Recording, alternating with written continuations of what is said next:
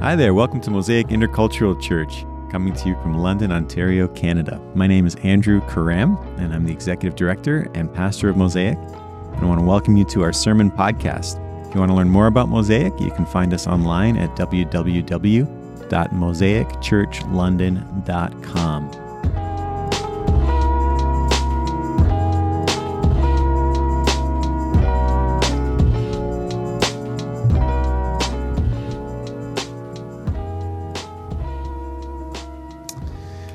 Well, amen. Thank you so much, worship team, for leading us in worship this evening. Thank you for all those who are serving tonight. Thanks for the testimonies. Tonight, we're actually coming close to the end of Easter season. We will wrap up Easter season next week with the Feast of Pentecost, which we are really looking forward to celebrating. But tonight will be our last time reflecting together on the book of 1 John. So let's pray, then I'll read the scripture, and then we'll talk about this amazing gift of eternal life that God has given us in Jesus Christ, His Son. Father in heaven, we worship You, for You are good, and Your mercy endures forever. Father, we worship You because You have shown us who You are, and You have given us life, and that life is in Your Son. And Father, I pray in Jesus' name that You would overwhelm us with the joy of that eternal life, that the goodness of the eternal life that You have given to us in Jesus, Your Son, would sweep over us, God, that it would refresh our hearts and minds today, and that it would overflow to bless and to bring joy and life to others around us. We pray this in Jesus' name. Amen. So our reading this evening is from 1 John chapter 5, verses 9 to 13. And it goes like this. We accept human testimony, but God's testimony is greater, because it is the testimony of God, which He has given about His Son. Whoever believes in the Son of God accepts this testimony. Whoever does not believe God has made Him out to be a liar, because they have not believed the testimony God has given about His Son. And this is the testimony: God has given us eternal life, and this life is in His Son. Whoever has the Son has life. Whoever does not have the Son of God does not have life. I write these things to you who believe in the name of the Son of God, so that you may know that you have eternal life. This is the word of God. Thanks be to God.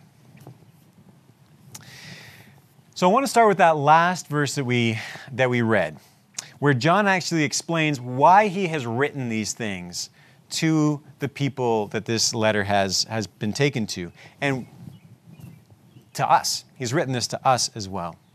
He says, I write these things to you who believe in the name of the Son of God, so that you may know that you have eternal life. John's concern is that the people that read his letter would have this experience of knowing that the life that they have is the eternal life of God, that it's the real deal, that it is what God has promised, and it is what, like the greatest good that they could possibly experience.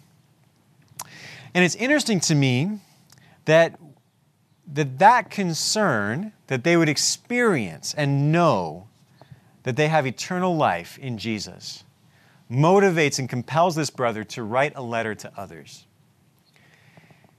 You know, for many of us, we might stress out about whether or not we have eternal life. We might ask the question, is what I believe true? Or have I really trusted God? Like, how do I know? We look at our own lives and we can have these crises of faith. And we're like, I'm so broken and flawed. How can God really be alive in me? And our confidence can be shaken because we have doubts and we have weaknesses, and it's difficult for us. And John knows that that's true. And John knows that the people that he's writing to actually have specifically, they have people who have left their community and said, you guys are all believing a bunch of garbage. And what you're saying about Jesus, you know what? You guys are wrong. There's a much better spiritual life out there. And so John is writing to people who need to hear that what they know about Jesus, that their faith in Jesus it's right that they have trusted Jesus. And it's good for them to be confident that Jesus truly has given them eternal life. And what's interesting to me, and you'll remember this if you've read through the letter with us, what's interesting to me is that John does not go on a long argument with his opponents. He doesn't list all of the bad beliefs that other people have and say this is why they're wrong. He doesn't do that. In fact, as we see tonight, what John points people to is the testimony, the witness of God himself in Jesus Christ. And he says, look at that. Listen to the testimony of God. And now for those of us who are concerned about whether or not we have eternal life, this is really helpful. It's helpful advice to say, don't look at yourself, look at God. When we get anxious about whether or not we have eternal life or whether or not the eternal life that we believe God offers us in Jesus is genuinely ours and genuinely real, if we just look at ourselves and we think, okay, am I believing all the right things? Am I repenting of my sin? If we look at ourselves, we will get lost in anxiety and stress, and we will have no rest for our souls. Because what we're essentially saying is, if I can already prove that I'm right, then that will be the proof that God might have actually accepted me, that God might have given me his life. And it reverses the whole process. It's looking at the creature and saying is that the creature proves the goodness of the Creator. And that's not the way it works. So when John says, look at God, look at what God has to say, like take that seriously and do that. Look at God. Look at God's testimony about Jesus. Look at God's testimony, the thing that God wants us to hear. And what is that testimony that God has given us? Well, God's testimony is this, that God has given us eternal life, and that life is in his Son. Now, we got to stop for a second and think about testimony and how testimony works. Because when you're in a situation where you hear a word like testimony that we do not use very much, apart from, on Saturday nights when people are giving their testimony about God and sharing their requests, sharing their experiences, it's easy to get confused. Like, what's he actually talking about? So to illustrate why testimony is so important and why God's testimony is so amazing, I want to give you a couple of examples. The first one is from the kindergarten playground and the kindergarten classroom at any school here in London, Ontario. A couple of years ago, the kindergartner in our life came home and was telling us all about Rainbow Loom. Rainbow Loom is this, it's like this plastic grid with little posts on it, and you get little plastics that are little elastics that are awesome colors, and you have a little hook, and what you can do is you can put together these really beautiful necklaces and bracelets made out of elastic. And you can create all sorts of awesome patterns, and you can do more than just bracelets and necklaces. You can make shapes and fish and all this kind of stuff. And so kindergartners come home to their parents and they're like, I need a rainbow loom. And you're like, well, why do you want a rainbow loom? Well, the answer is that they've experienced testimony. Testimony. They went to school, and a friend that they like had a rainbow loom, or they had like a bracelet. And they're like, ooh, I like your bracelet. And they're like, yeah, it's from my rainbow loom. And so the friend bore witness. The friend testified. The friend gave a testimony about rainbow loom to this kindergartner from your house or my house. And now that kindergartner is like, I saw that thing. And it's great. You can do all these cool things, amazing shapes. And it looks so cool, the colors. They did this pattern like blue, pink, pink, green, blue, pink, pink, green. And then this kindergartner is so excited because they've had a testimony from their friend. And they like their friend. They got to see what the friend got to do with the rainbow loom. They had to contemplate it and behold it and see how good it is. And then they got to try it out for themselves. But when they heard their friend and when they saw the actual bracelet on their arm, something happened inside of the little kindergartner that you and I love so much. That little kindergartner began to want the rainbow loom. Their desire began to get aroused. And not only their desire, but they began to feel what their friend felt. Because their friend's testimony was actually becoming their own experience. Their friend was giving the experience of how awesome rainbow loom is. The friend was giving that away by telling a testimony, by telling them, this is rainbow loom, it's amazing, and you can have it for yourself. Now, let's go to another example about when testimony can be very powerful and really important for us. When people go into a new work situation, and you're new to the job, and you feel a little bit nervous. You don't know the people. And so you need somebody in that situation, like in your new workplace, to welcome you, and you need that person to be a guide. And sometimes you need that person to be a guide because a workplace is not actually safe. Because there are people in management or other people in your work environment who have bad attitudes or whose behavior is actually really treacherous. And so you need a friend that you trust who will give you testimony, trustworthy testimony about your workplace. And they'll be like, hey, this person you can trust. This person's great. Listen to them. Follow their example. That person over there, do not be alone in a room with that guy. They'll be hands-on, and it's not going to be good. And watch out for this person because they kind of pull this trick time to time. And when you're new to a workplace, you don't know who to trust.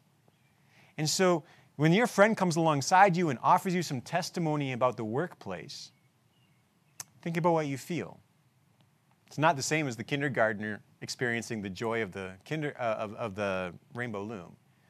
You come in and you're like, okay, all right, I appreciate that information, but your heart just check it out, right? So then you're like, maybe the person that's telling me this is trustworthy, maybe they're for me, maybe I can really trust them, but I'm not sure.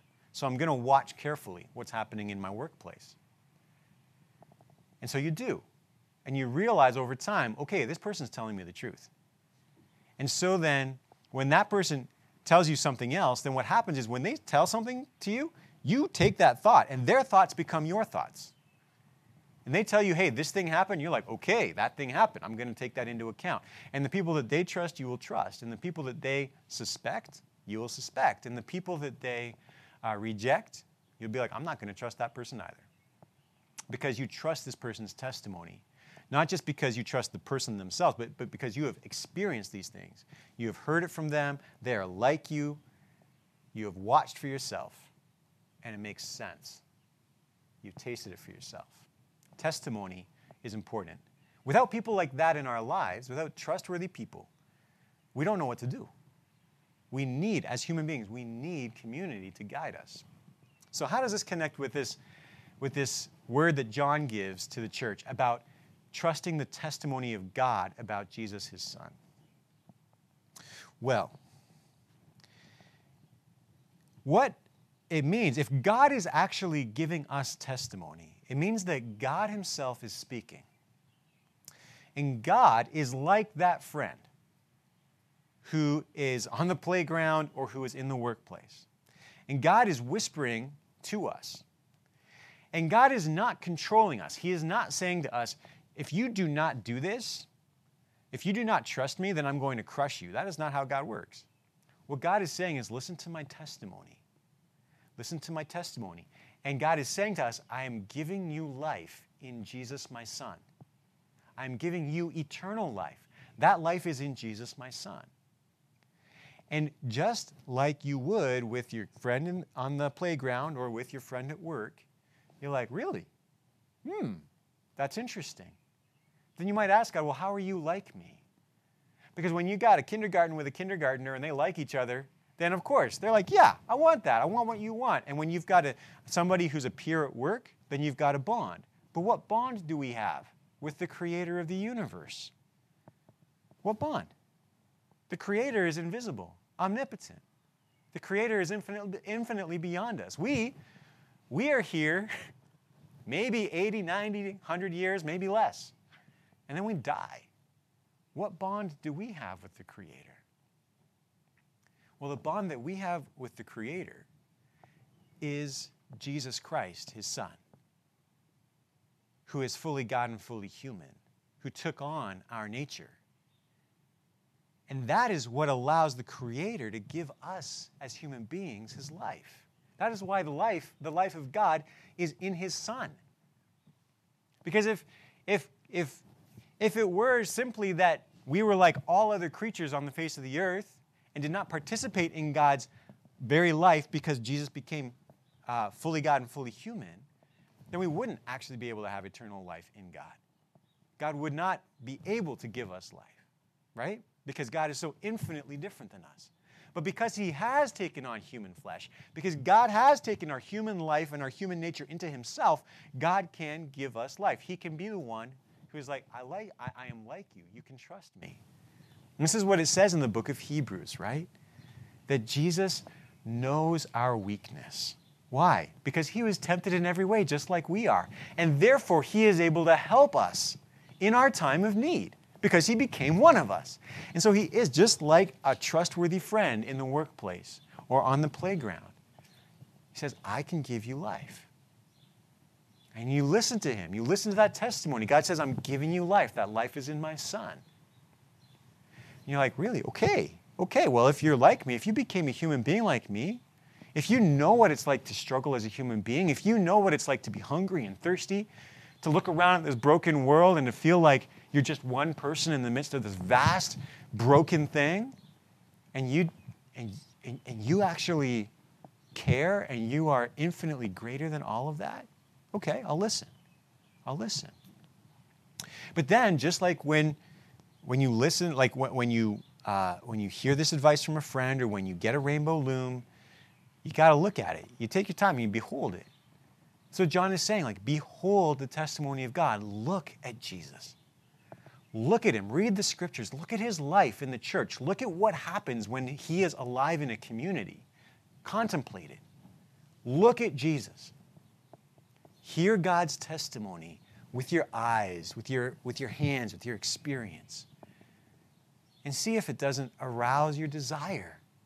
See if it doesn't arouse your hope. Contemplate it. Contemplate God's testimony.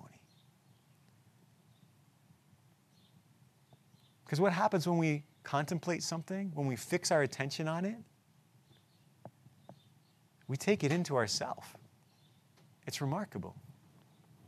And then just like on the playground, when you've got the rainbow loom, you contemplate the thing, you're like, I want it. What happens is as you listen to your friend's testimony, you think like them. You're like, this will be fun. This is going to be great. Or just like in the workplace when your friend is warning you, you're like, okay, I'm going to, like you take in your friend's thoughts. You hear your friend's voice in your head, right? That's what it's like when we listen to God's testimony. God's voice speaks to us. God interprets reality for us. He tells us what's trustworthy and what's not. And we begin to think like Him. We begin to take in His perspective and live with His wisdom in our situation.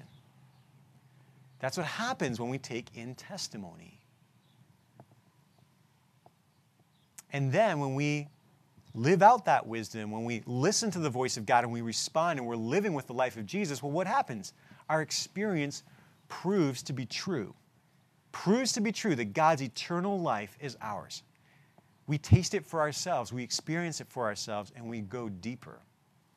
And so this beautiful invitation that John gives to people to say, hey, I want you to know that you have eternal life in Jesus Christ, so I want you to go and listen to the testimony of God that He has given us about His Son. It's actually an invitation to be completely filled with the life of God, because the testimony of God is not just information about Jesus Christ, the Son of God, but the testimony of God is the very experience of the life of Jesus Christ within us, transforming us, shaping our desires, transforming the way that we see things, and leading us into new experiences that are filled with the life of God. Again, the testimony that God gives us about his Son, Jesus Christ, is not just information about Jesus. It is actually the experience of the life of Jesus Christ in us, transforming our hearts and minds, our desires, and everything that we experience. And in that way, he fills us with his eternal life. It's amazing. And of course, if we gaze on Jesus, if we gaze on this God, and we look at God's testimony, one of the things that comes through loud and clear is that God wants to give us life. He has given us life in Jesus Christ. And so here's the thing. If you want eternal life in Jesus, it's because you were created for eternal life in Jesus, and that is because God created you to receive eternal life in Jesus, because God wants to give it to you, which means that you should be confident that you have eternal life because God must give you what he wants to give you. God must give you eternal life because God desires to give you eternal life. God made you for it. He made you for eternal life. And he loves you so much. And the confidence to say, okay, I have eternal life, does not come from you being right about everything, being a perfect performer, or anything like that. It comes out of contemplating, receiving the testimony of God and realizing God wants me to have this so badly. And he has absolutely given it to me in his Son. This is God's nature. God, who is life in himself and is all love, has given me that life out of that love. Because that's who God is. And that, friends, is consolation and hope in the middle of really difficult circumstances. In the middle of this life, which is at one and the same time so beautiful and so broken, so brilliantly dazzling and so disgusting. The reality that our Creator is giving us his eternal life in Jesus Christ is hope, it is power, it is joy, it is perseverance, it is abundance. And Jesus said that he came that we might have life and have it abundantly. Now, this week as I was preparing, I went to a favorite author who's not really, he's an author. He was a pastor for a while back in the 1800s in Scotland. And he actually was a very poor man for a lot of his life. And yet he wrote. He wrote a lot, and his writings have had a significant amount of influence. And I've been really encouraged but also challenged by his writing because he sees things on a deep level. And in my comfortable Canadian life, he speaks words that I need to hear. And so I want to invite you to consider a couple of lines from this guy. His name is George MacDonald. Again, this Scottish, poor, former pastor who became an author. And listen to what he says about us and this life of God. He says this.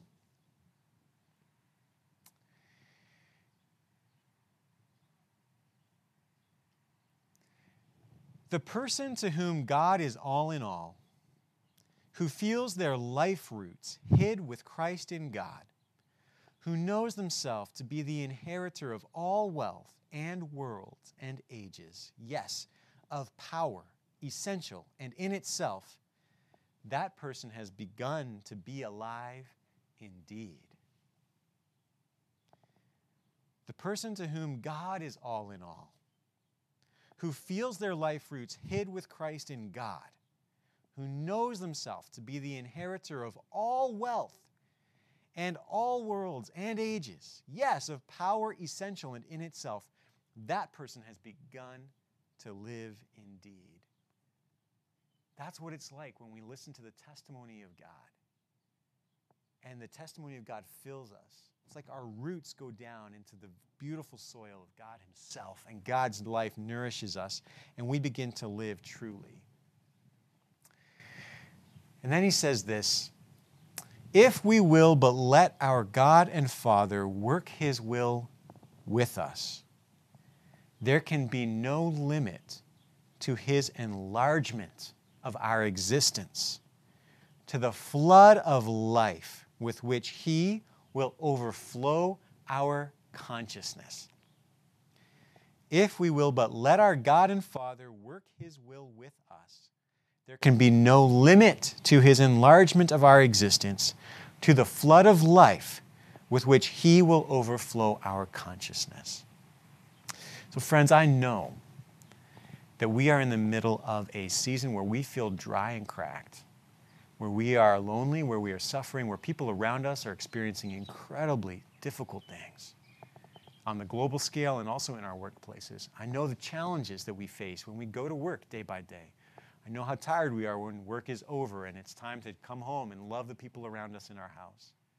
But friends, God has given us eternal life in his Son. And even in those circumstances that threaten to burn us out and destroy us, that threaten to overwhelm us, and that threaten to lead us down into sin and to despair, if we will make God our all in all, if we will allow God our Father to work his will with us, what will happen is that God will enlarge our existence.